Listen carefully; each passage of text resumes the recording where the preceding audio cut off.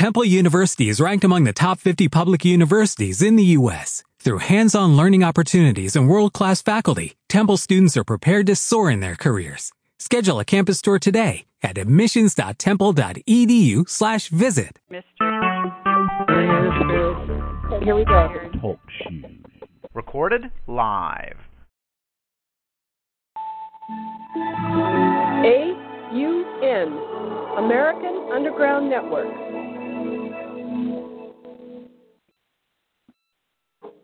The primary reason why the individual citizens of a country create a political structure is a subconscious wish or desire to perpetuate their own dependency relationship of childhood. Simply put, they want a human God to eliminate all risk from their life, pat them on the head, kiss their bruises, put a chicken on every dinner table, clothe their bodies, tuck them into bed at night, and tell them that everything will be all right when they wake up in the morning. This public demand is incredible, so the human God, the politician, meets incredibility with incredibility by promising the world and delivering nothing. So who is the bigger liar, the public or the Godfather? All revolutions have been led by young people. If you just think of the TV images of whether it's Tiananmen Square or whether it's the revolts in Central America or Europe, it's the young people, it's the college people who are more principled and not locked in and they're not embedded with the government.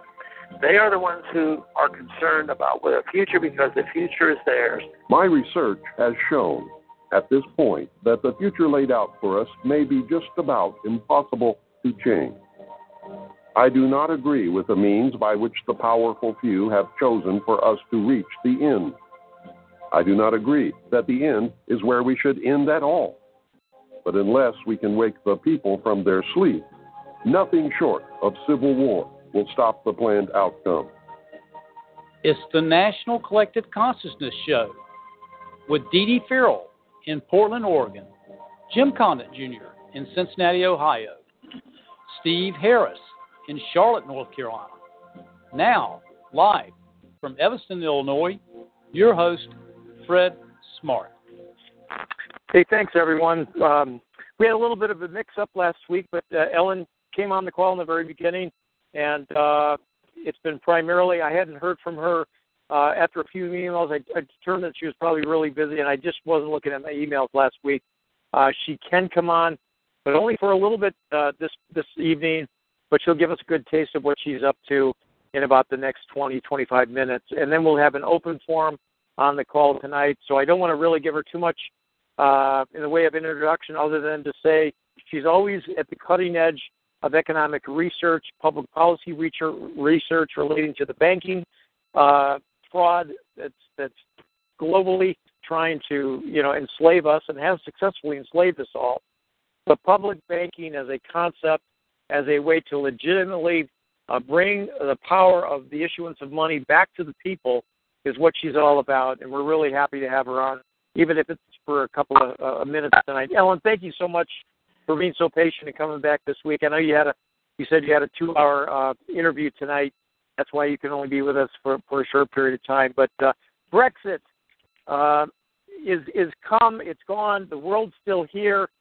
But behind Brexit, you wrote an article a few weeks ago about this derivatives time bomb. And, I mean, I follow things like Zero Hedge and all kinds of sites, and I would think, and you can probably elaborate, there's more underneath the surface that is worse than it was back in 2006, 2007. Is that true? Well, yes. It seems to me that we're pretty much locked in, that the idea of Dodd-Frank was to eliminate too big to fail, but what they've actually done is institutionalize too big to fail. Everybody's afraid to rock the boat for fear we'll see there's $500 trillion in derivatives riding on the $100 trillion in sovereign debt. That's the debt of countries. So they dare not let any countries go bankrupt because that would be an event of default, which would force the banks, who are the counterparties to all those derivatives, to pay up, and they don't have the money. So we'd be in the same place as when AIG went down in 2008. AIG was a big insurance company that had taken the other side of the bets on something very similar, credit default swaps. So that's what they're all afraid of. What I'm writing on now is how we could actually get out of that. That it's true that the way things are set up right now, that is probably what would happen. But what we can do, should do, I think, is move into a public system. And there's actually talk. For example, the Bank of England is actually talking about that they could open up their window to everybody. In other words, we could all have an account at the central bank. And you're not going to lose your deposits if it's at the central bank, because they have the unlimited power to create money, as we saw particularly when they coughed up $16 trillion to bail out the banks. $16 trillion from where? Nobody knew they had $16 trillion. In fact, originally it was like a couple of trillion, and I forget who. Somebody said, "Where did that money?" In Congress said, "Where did that money come from?" We didn't know that they had all that money, and it just came from the power of the central bank to create money. But in fact, of course, all banks create money in the same way. I mean, they all create money, but they have to go through a lot of sleight of hand, and they're periodically caught out in their sleight of hand. But you could do the whole system, I think, basically on blockchain, rather like Bitcoin, where everything is totally transparent. There's only one party can hold the money at the same time. The thing is right now that they use collateral for derivatives, and they use collateral for the repo market, which they're both in the shadow banking system, so they're not actually part of the conventional banking system. So even though our deposits are protected by FDIC insurance, the shadow bank, which is half of the credit in the whole country, is not covered by FDIC insurance, and they're covered instead by collateral in this repo market, where it's like overnight loans. It's pretty complicated. But anyway, that's the thing that they're afraid of going down. But that whole system is rather like fractional reserve banking. It's all based on a fraud. The fraud that you're actually lending and borrowing existing money. In fact, they use the same collateral they rehypothecated, it's called. In other words, they're using the same collateral for different deals. And so nobody knows who's got it's like a shell game, and nobody knows where the P is. But if you do use blockchain, which is a system of it's totally transparent, where it's a block of one transaction after another. They're all linked together, and you can look down the whole block and see what happened, and you can see where the goods are. Anyway, if you did that, and that's what they're talking about, that Bank of England person who was talking about that was that you would use blockchain in order to make everything transparent and let not just the big banks but the small banks, any banks, use the central bank's facilities, but you could also let individuals have their deposits there. And it seems to me you could even have loans there, now that we know that all loans are created by banks on their books. They're created as deposits on their books. The Bank of England has admitted that too. I mean, it's something money reformers have said for decades, but now it's been acknowledged even by the Bank of England. So all money is just created on the books. It should be created on public books, and without regard to borrowing from savers. You're not really borrowing from savers. It's a bit complicated. I can't express it. No, like in a mortgage today, when I sign the promissory note at closing, there's only one signature at the bottom of that contract, and that bank that I signed, I hand the paperwork over, they take that promissory note and they deposit that as a deposit in a depository demand account. That's correct, right? They use it as a negotiable instrument, yes, and that's why they don't sign. They leave it in blank, because then they can use it several times over. I mean, they even never sign the promissory note. We sign it, but they don't. Mm-hmm. That's why they don't, because they can then so redeposit it over and over. Oh, my God. Jeez. So now, you can clear all that up. But, I mean, there is a way, now that we have computers and we have blockchain, and there's a way to make that totally transparent. Things could only be one place at a time. There are money reformers who want to limit lending to or borrowing only to, you've got a lender, you know, so the people who are lending know that they're lending. It's like a fund, a loan fund. Yeah.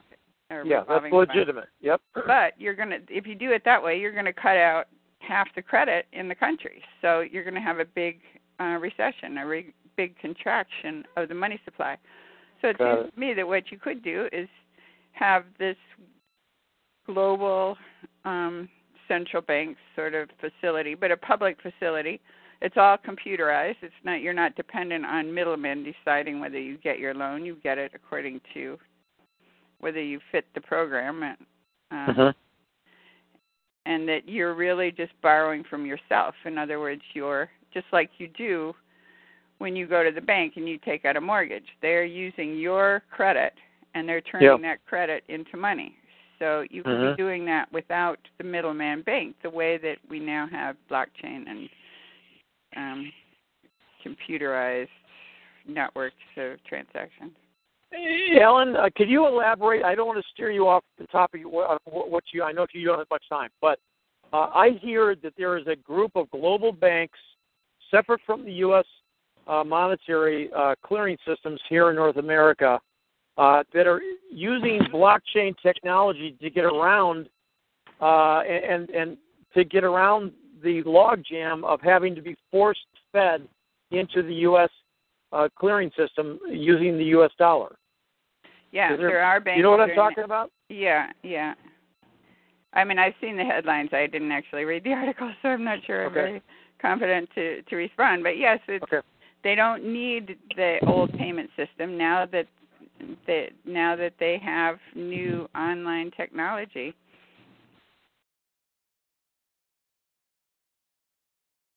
So, like the SWIFT clearing system could be totally anachronistic, for example. Yeah, or at least there can be a competitor. As it is right now, you're stuck with it, and so if you aren't allowed to use it, as Russia wasn't, as a form of penalty, then you have trouble trading with countries. Wow. So you have a hopeful message here, Ellen. But who's leading the charge here? Is the Bank of England? Are we at the mercy of the Bank of England, or what's going on? I think it's really the open source blockchain that all those young people who are designing all this stuff. And I was just reading a book about it called Blockchain Revolution, and they were saying, of course, businesses don't want everybody to know all their records. They want to keep that quiet. But if one company did it and said, here's all our accounts, anybody can look at it at any time and see exactly where we are.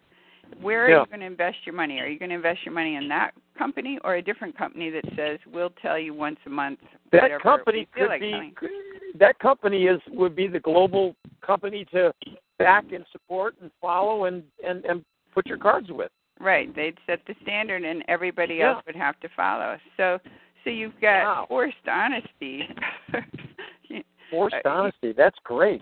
Yeah, well, that's what they've always been saying, that we need a change of attitude. You know, people have to become more honest or the system's not going to work. But you can't count on people to be honest. You need a system that is honest, where you can't really cheat on the system. And that sounds like with the new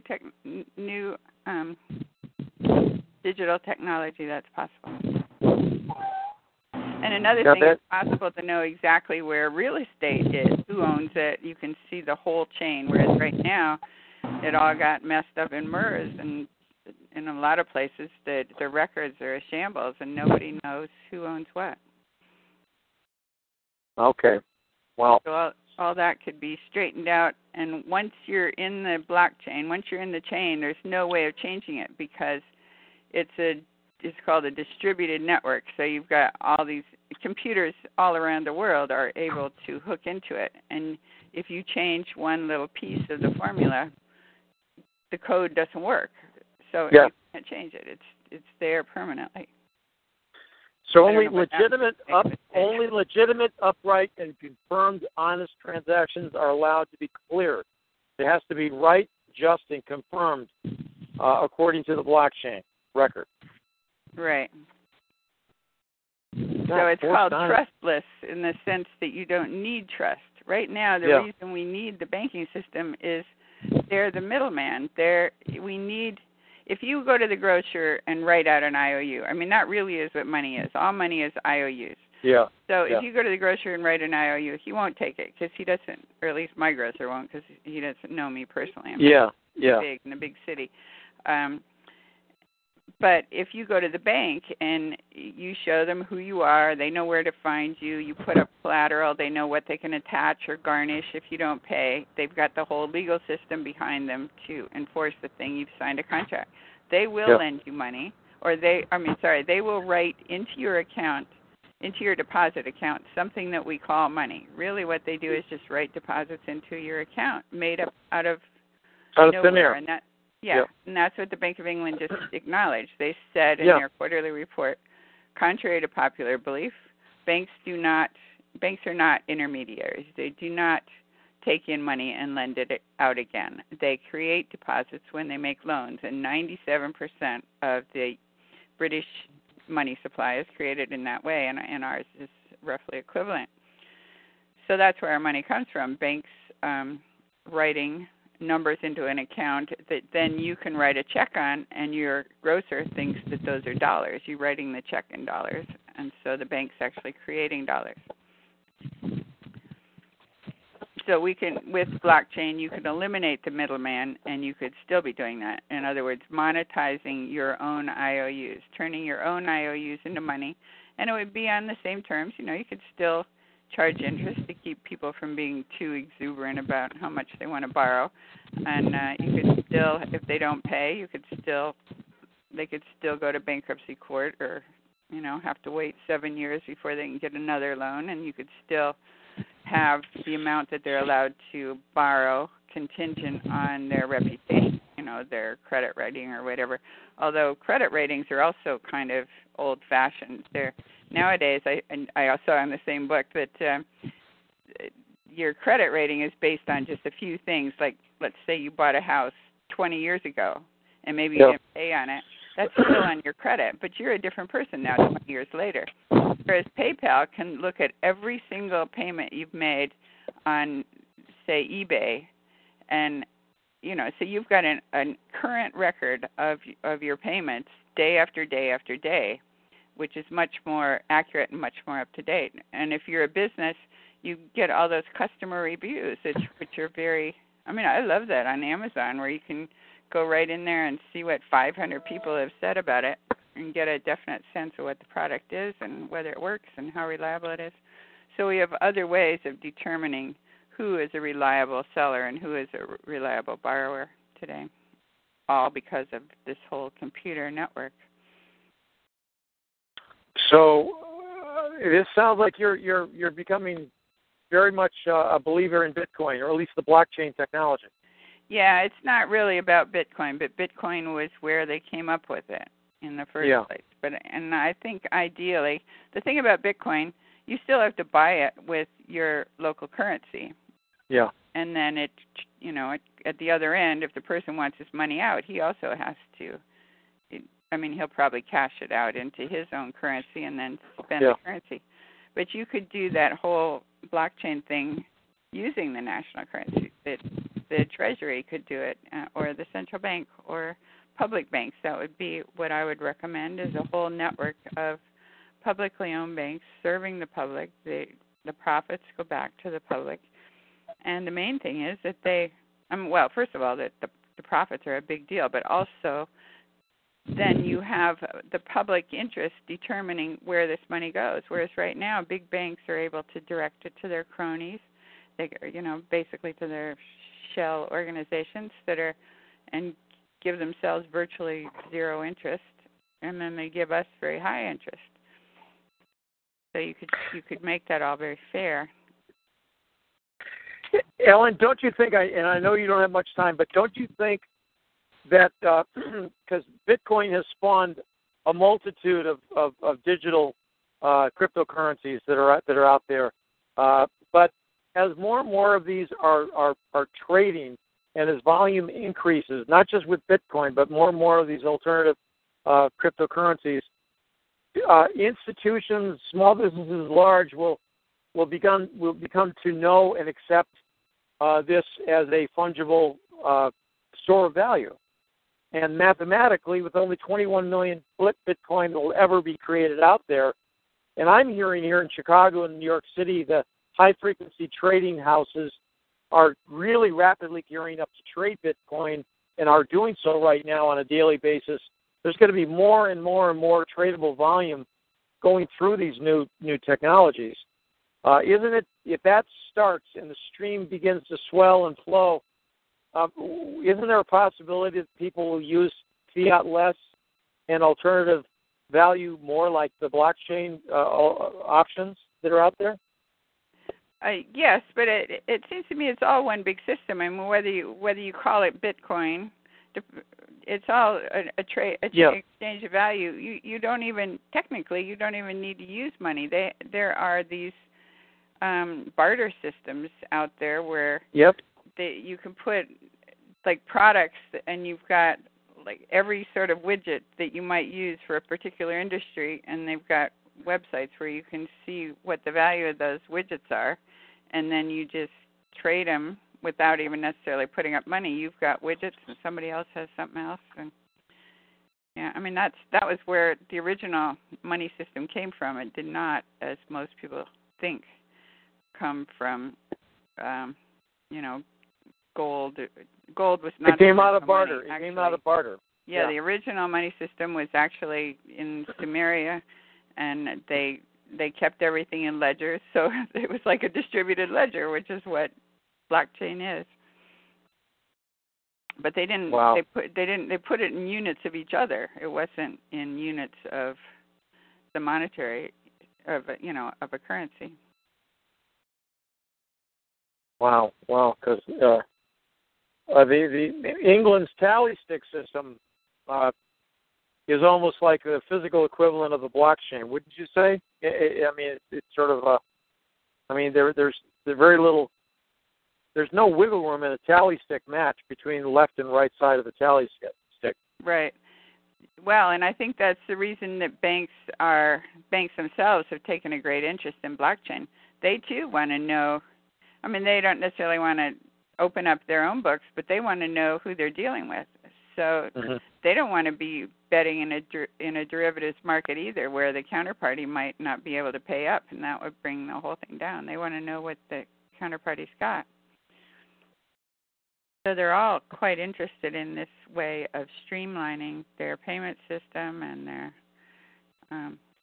figuring out who they want to deal with.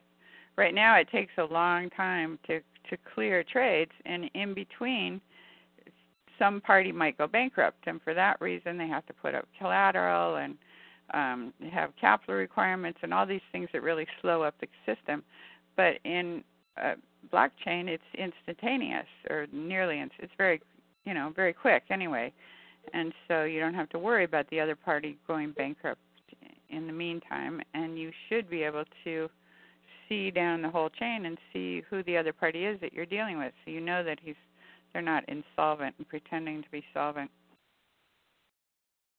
Ellen, could you comment on the rising tide of these loan origination systems that are just overwhelming the manual-based old block brick-and-mortar bank systems like Rocket Mortgage, for example, and you have these other loan LOS system platforms that are just taking over, where they're eliminating the paperwork, everything is digital, and Quicken Loans, for example, has this Rocket Mortgage facility, and it's just going crazy right now. It's growing so much.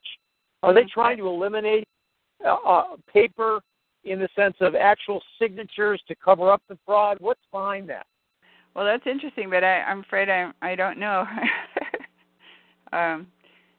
I'm interested to hear what you have to say about it.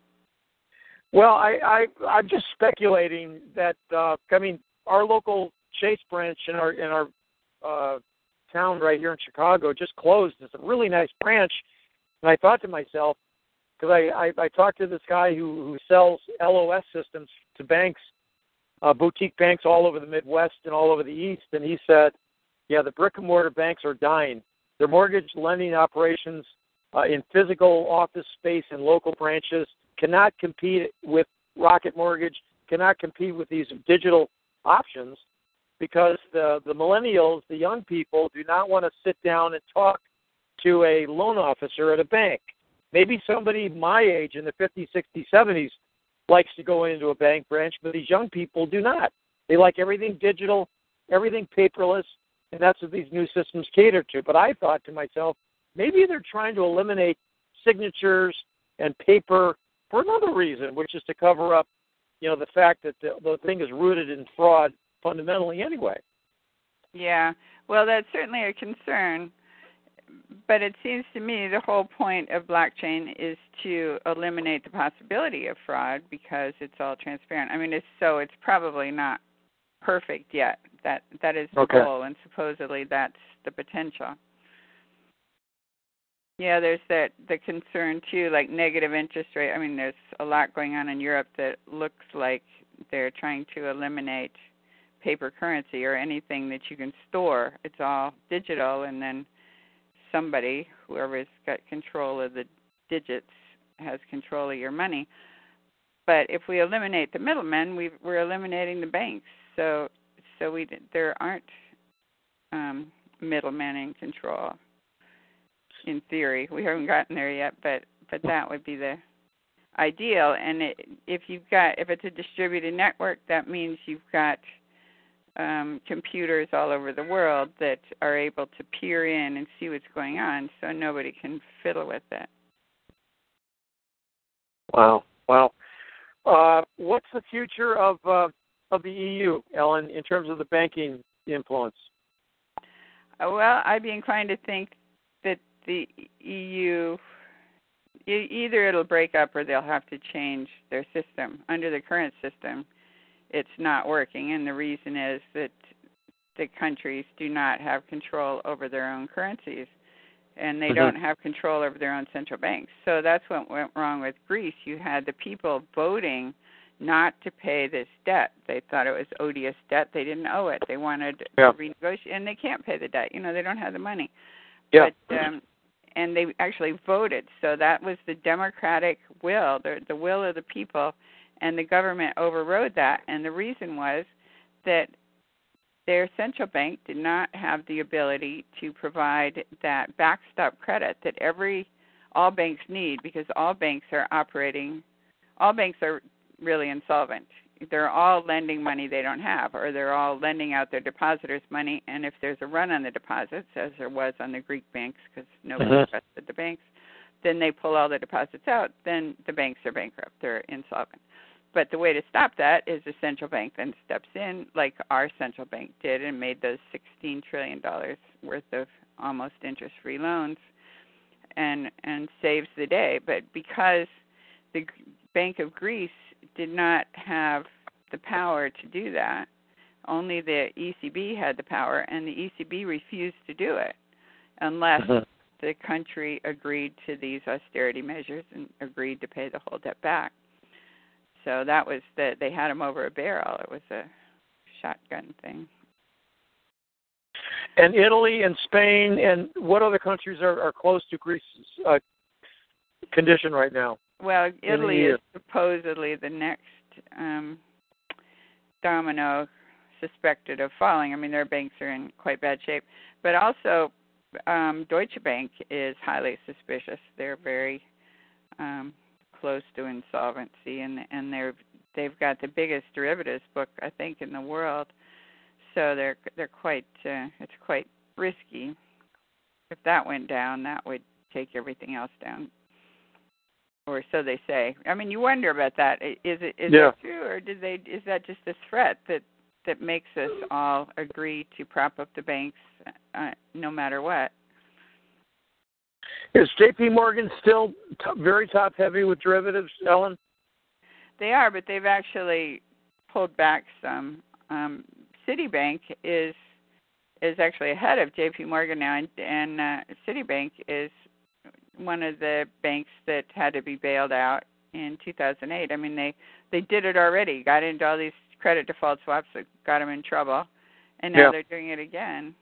But then I have my suspicions about that, too. I read somewhere when oil shot up, when oil plummeted, that John Kerry had gone to, had negotiated with, I'm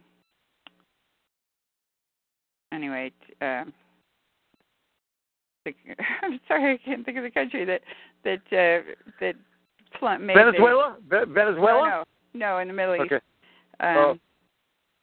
That had made oil drop precipitously because they were flooding. Saudi Arabia? Saudi Arabia, was flooding the market with oil, and they did that on purpose to break Iran, to break Russia, and maybe arguably to break the U.S. Fracking business. Yeah, they did. Well, they did. They succeeded. Yes. So why did they do that? Because they were actually shooting themselves in the foot. So what I read was that Citigroup is the government's bank, basically, and so they said, "Don't worry, we're going to bail you out. You can buy these derivatives, and Citigroup will be the counterparty on the other side because nobody knows who the counterparty is, and so they'll pay up when there's an event or default. They'll pay up." And we'll actually get the money to them through the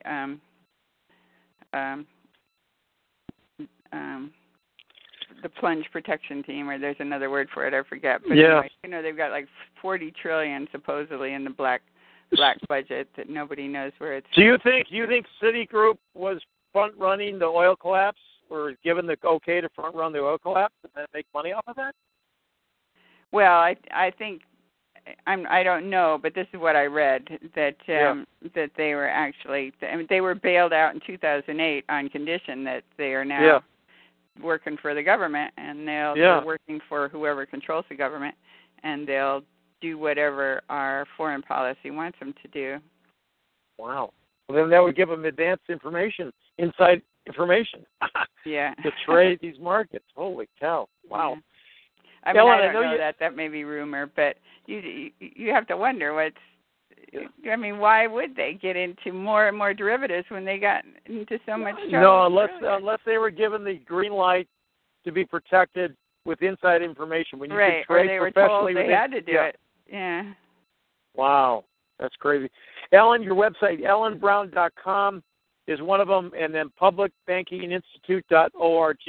Do you have a minute to take a comment or a question from our list? Somebody on our call? Okay, real quick. Anybody, *6 your phone, a public comment or question for Ellen Brown. Go ahead. Just *6 your phone. Anybody? Hello? Hang on.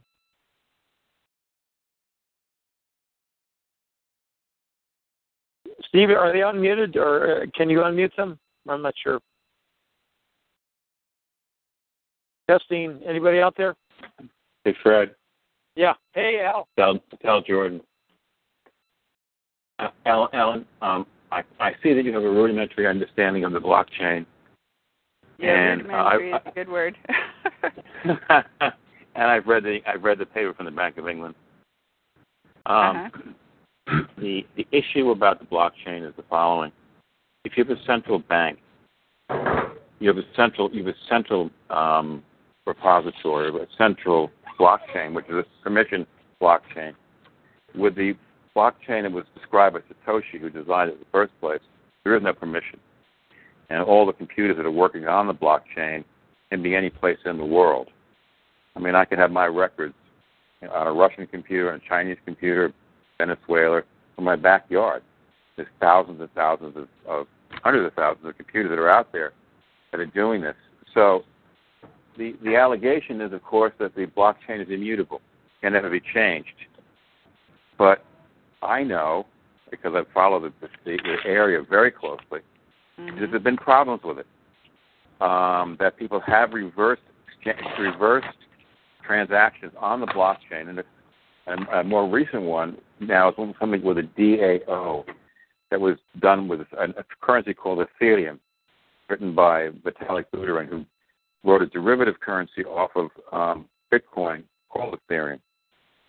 And it's caused some major perturbations around the world because of it. Now, understand, you know this better than I do, that the digital currencies are somewhere around $20 billion in total around the world, yet they're causing major issues around the world because effectively the blockchain puts all the banks at risk, including the central banks.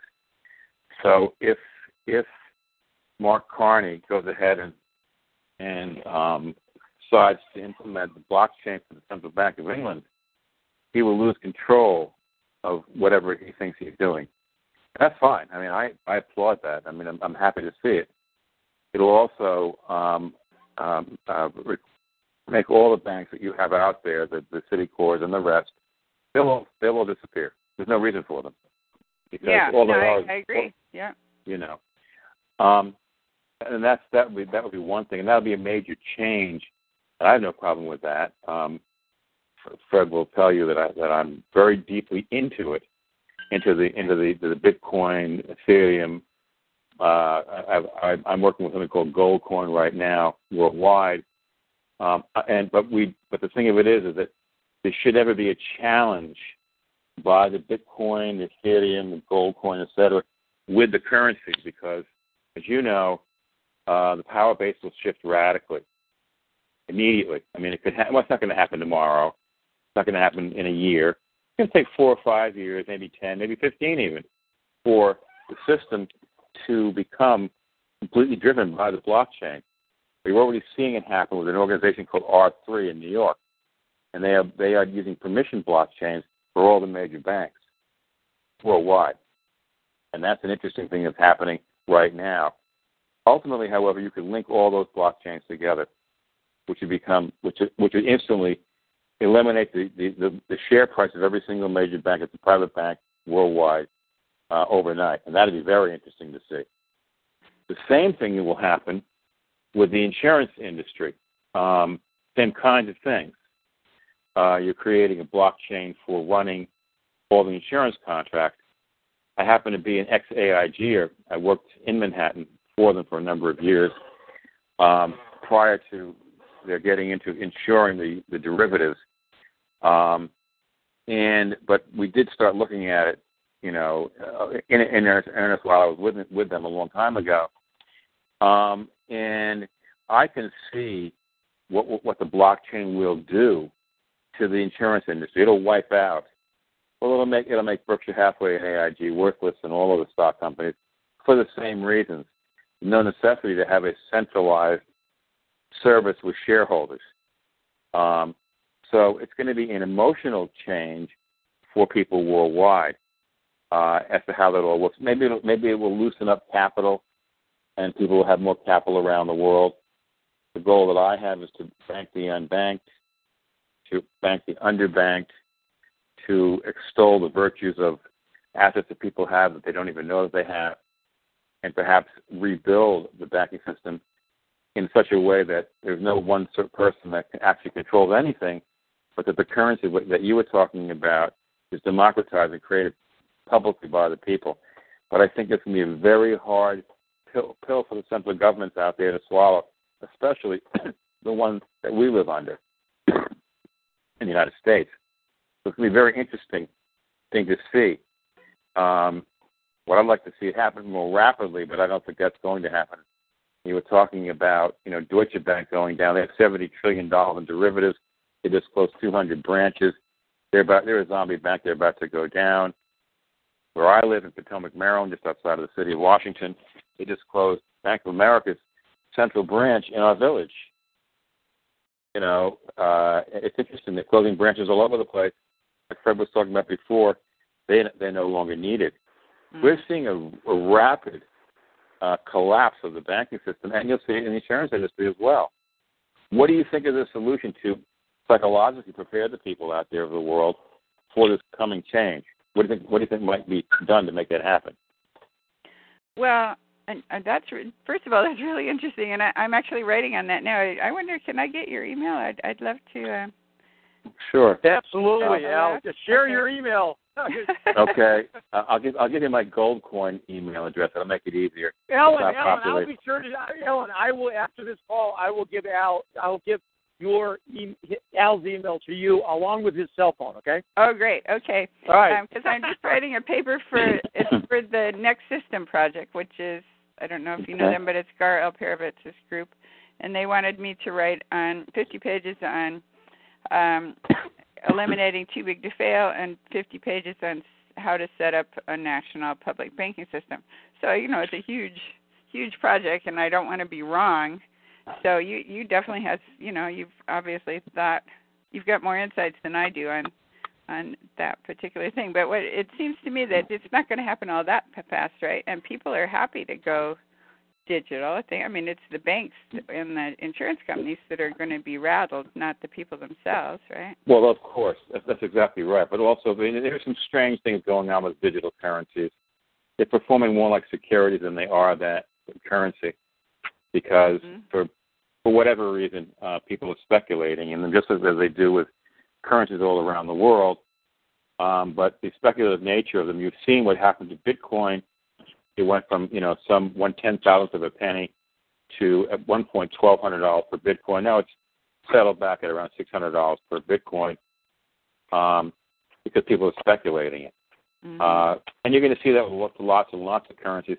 What I'm waiting for is for the stabilization of the currency and use of the currency for things as opposed to the currency for itself, for raising funds for, building houses and building businesses, right, et cetera, et cetera.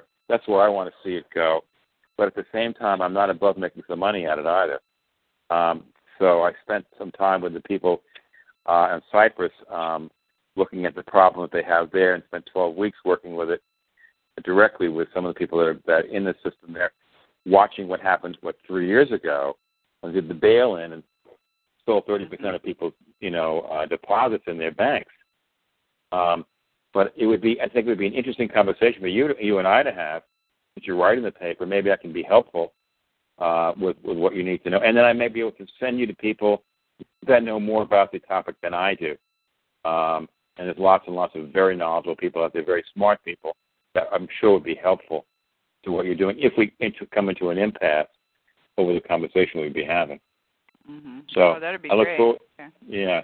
I look forward to having Fred give you the information, and you can contact me. I don't sleep anymore. Okay. Ellen, I turned Al on to Bitcoin, and he's blown past my knowledge many, many months ago. Well, this is great. I'm glad I lingered, but I do have to get off. So. Okay. Ellen Brown, thank you so much, everyone. Follow Ellen Brown on the internet, ellenbrown.com, Public Banking Institute. It's all there in our newsletter. Ellen, thank you so much.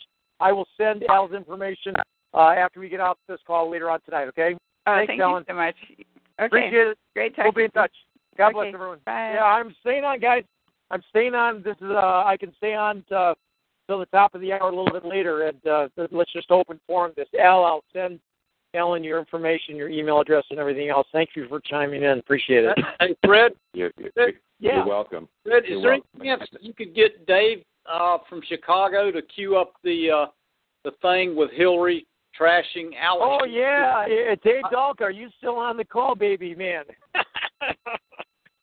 I don't know. I don't know if he's still on the call. I'm still here. Could you also send her my information? Because I wanted to ask her a question, and Al kind of rambled, so I didn't get a chance. No. I'll share it too, Dave. Don't worry. All right, let me find the YouTube video again here. Put it back to refresh. 1 second. Yeah, Dave, kind of give an intro to what people are going to be hearing, because a lot of... Sure. Hillary Clinton today made comments about Mr. Trump and Alex Jones, and here's what she said. Dead in 6 months. It's also what happens when you listen to the radio host, Alex Jones. who claimed that 9/11 and the Oklahoma City bombings were inside jobs. He even said, and this really just is so disgusting, he even said the victims of the Sandy Hook massacre were child actors, and no one was actually killed there. I don't know what happens in somebody's mind or how dark their heart must be to say things like that. But Trump doesn't challenge these lies. He actually went on Jones's show and said, "Your reputation is amazing. I will not let you down."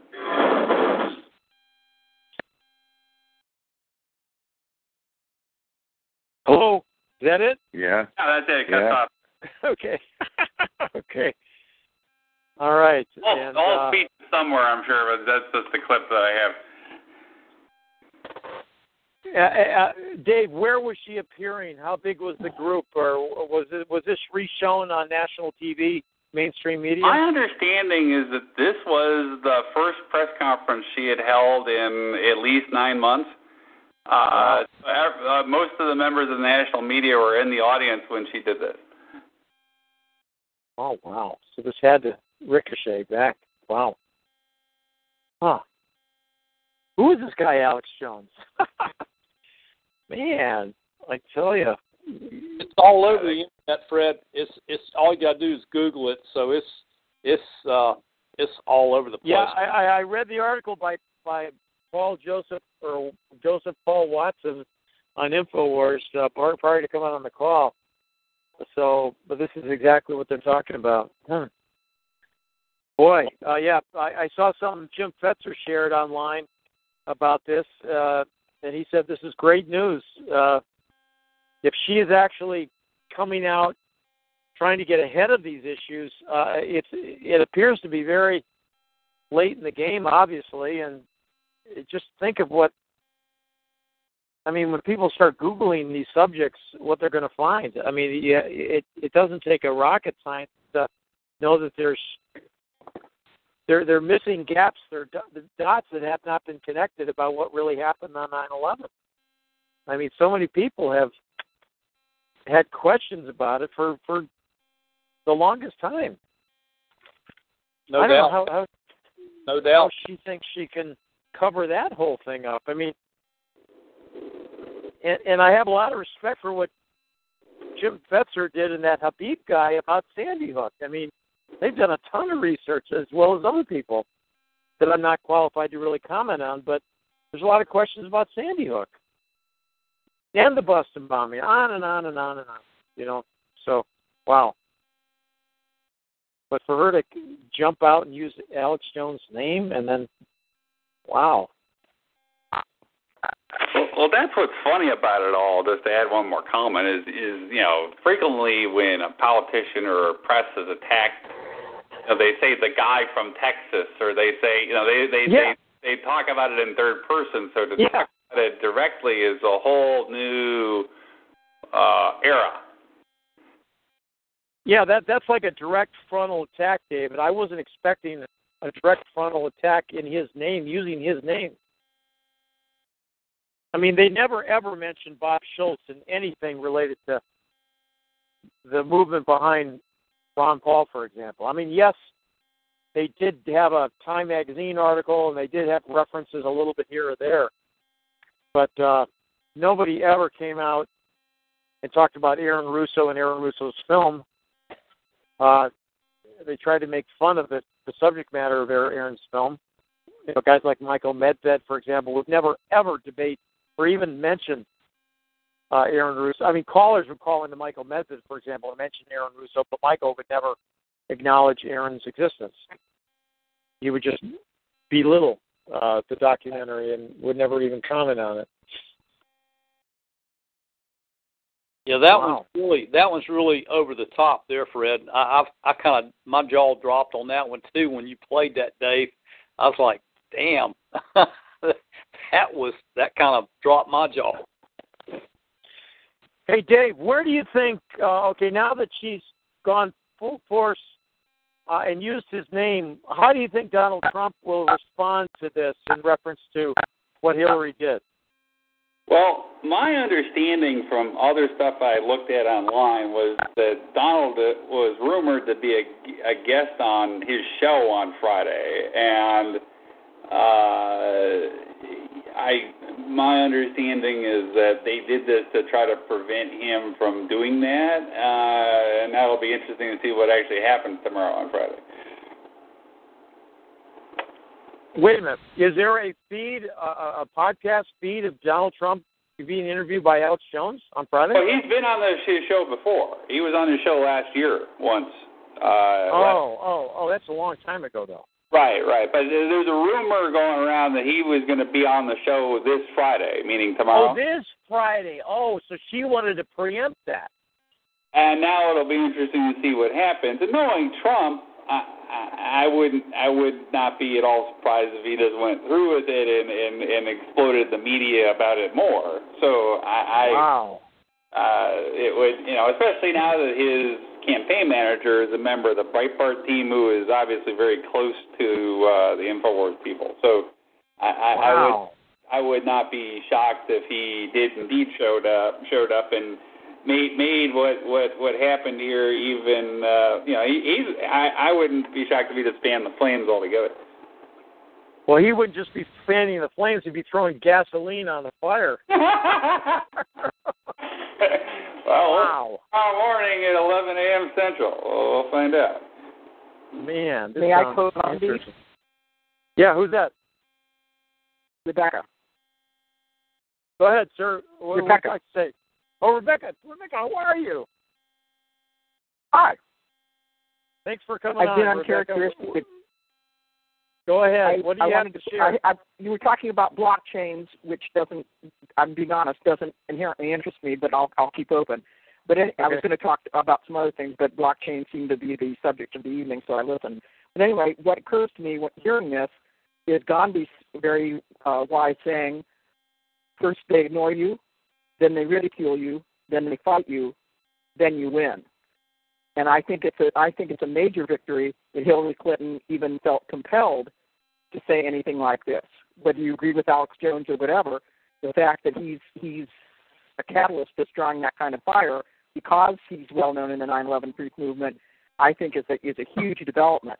The fact she mentioned Sandy Hook is a huge development because obviously the truth movement is really rattling the cages of the establishment at this point. The fact that she even mentioned it, because to my knowledge, that's the first time any candidate at all, Obama, any of them, have ever mentioned this. So this is huge. This is huge. Yeah, you're right, Rebecca. I mean, I'm just dumbfounded. I'm startled that she would. In one presentation, 9/11, Sandy Hook, and to mention Alex Jones, all in the same, 1 minute soundbite. My God. Oklahoma City bombing too. And what Oklahoma City, yeah. And what she's attacking essentially is what I think is the most important gift of the 9/11 truth movement to the world is the meme of the false flag. Because if you begin to understand that, then you start to get an insight of what has been going on in history for many centuries, but particularly in the 20th century on. So this is tremendous because she's unearthed an entire paradigm that needs to be explored by the American people as a whole, more than any other people I know of on the planet, many of whom are much more aware of it. Rebecca, here we are. It'll be 15 years since 9/11.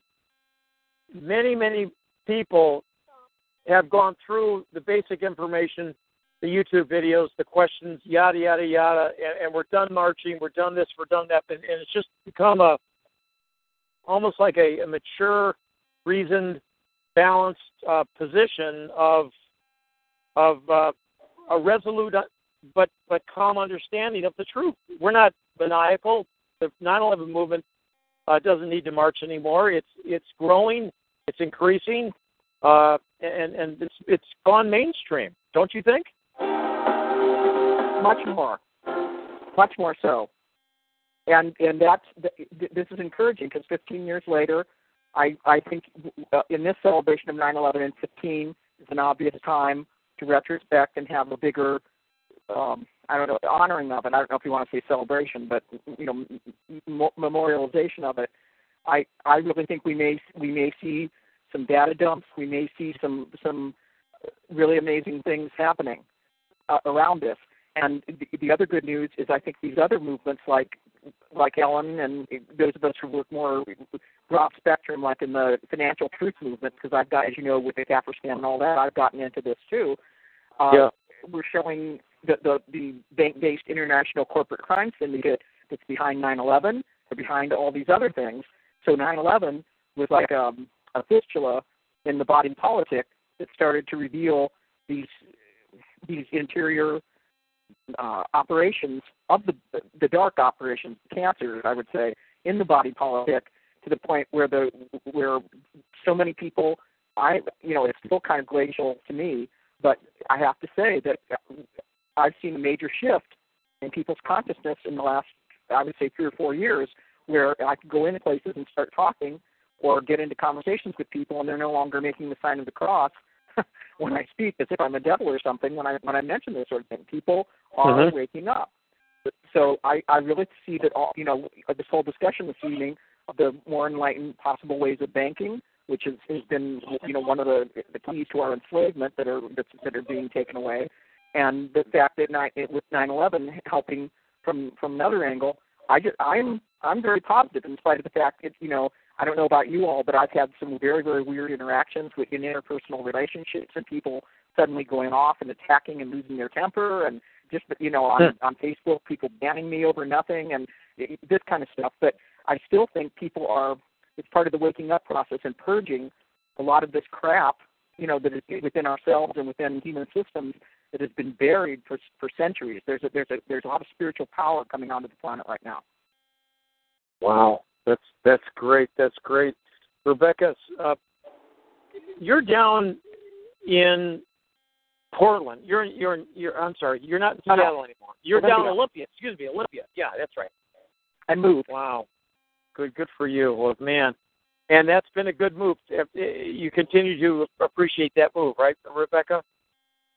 Yes, I have been going into Seattle until recently, but then that's where I met a lot of these attacks I just mentioned. And for the moment, I told people in Seattle, I let people know, thousands of people know, until the attacks stop.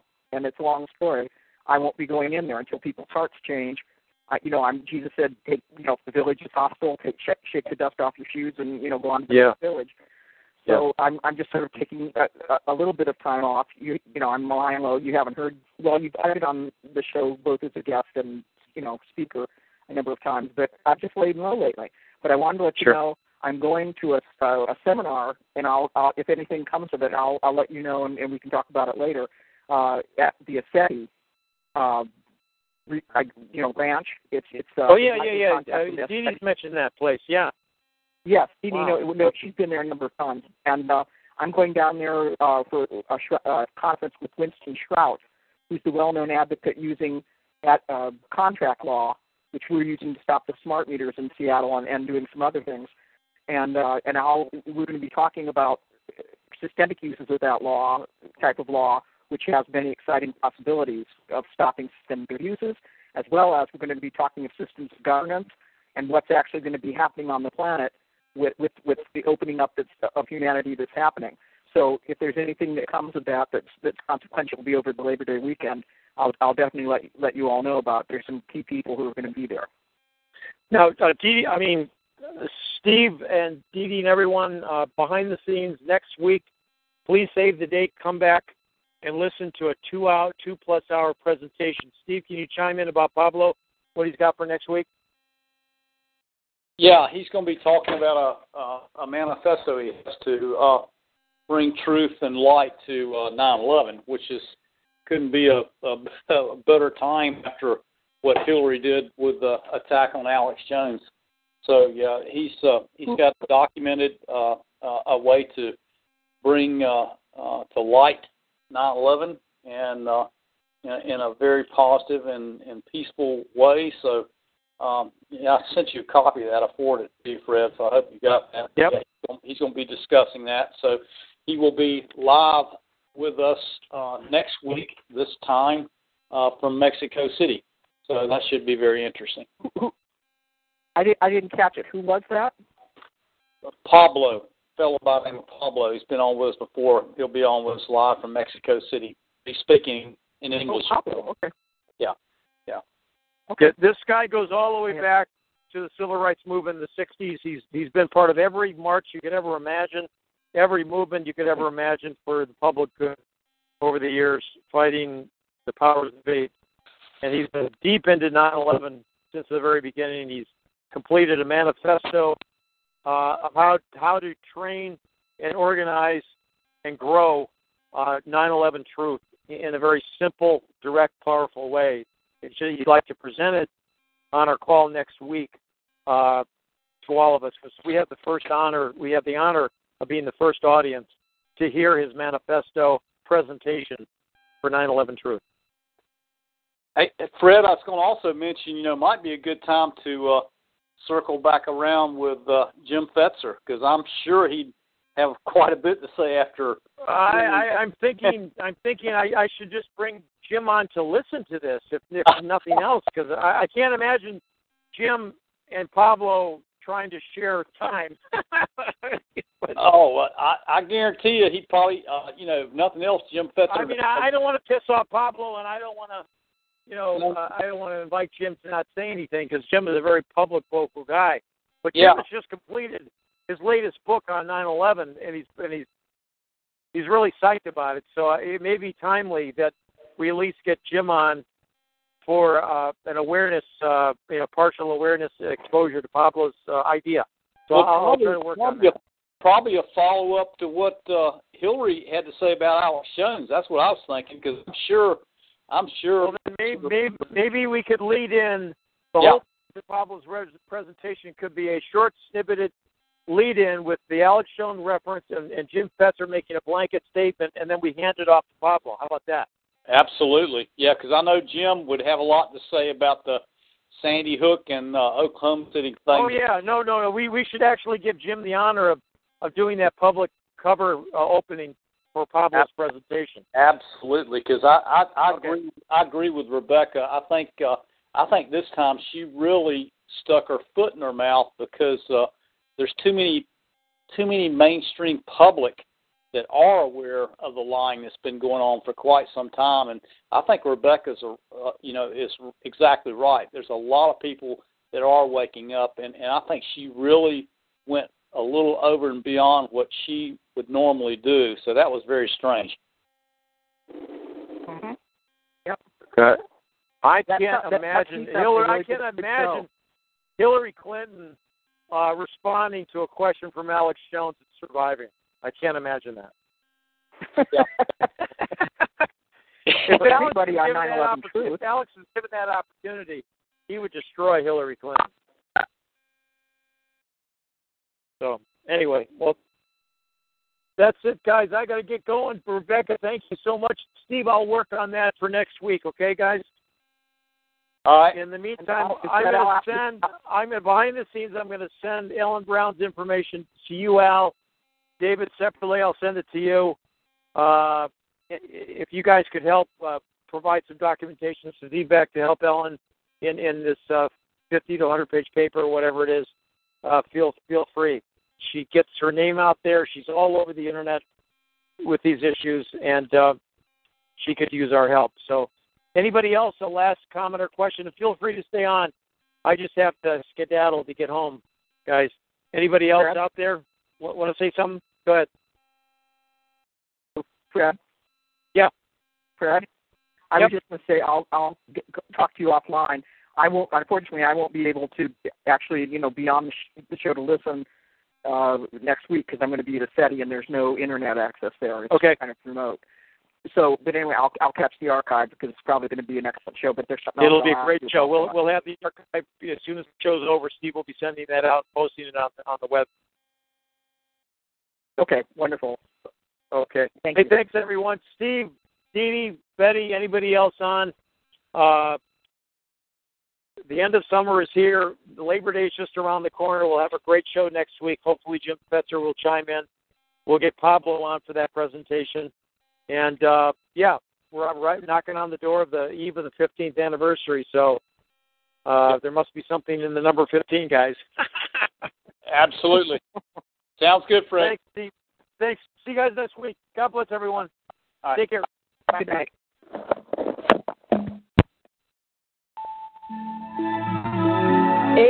AUN, American Underground Network.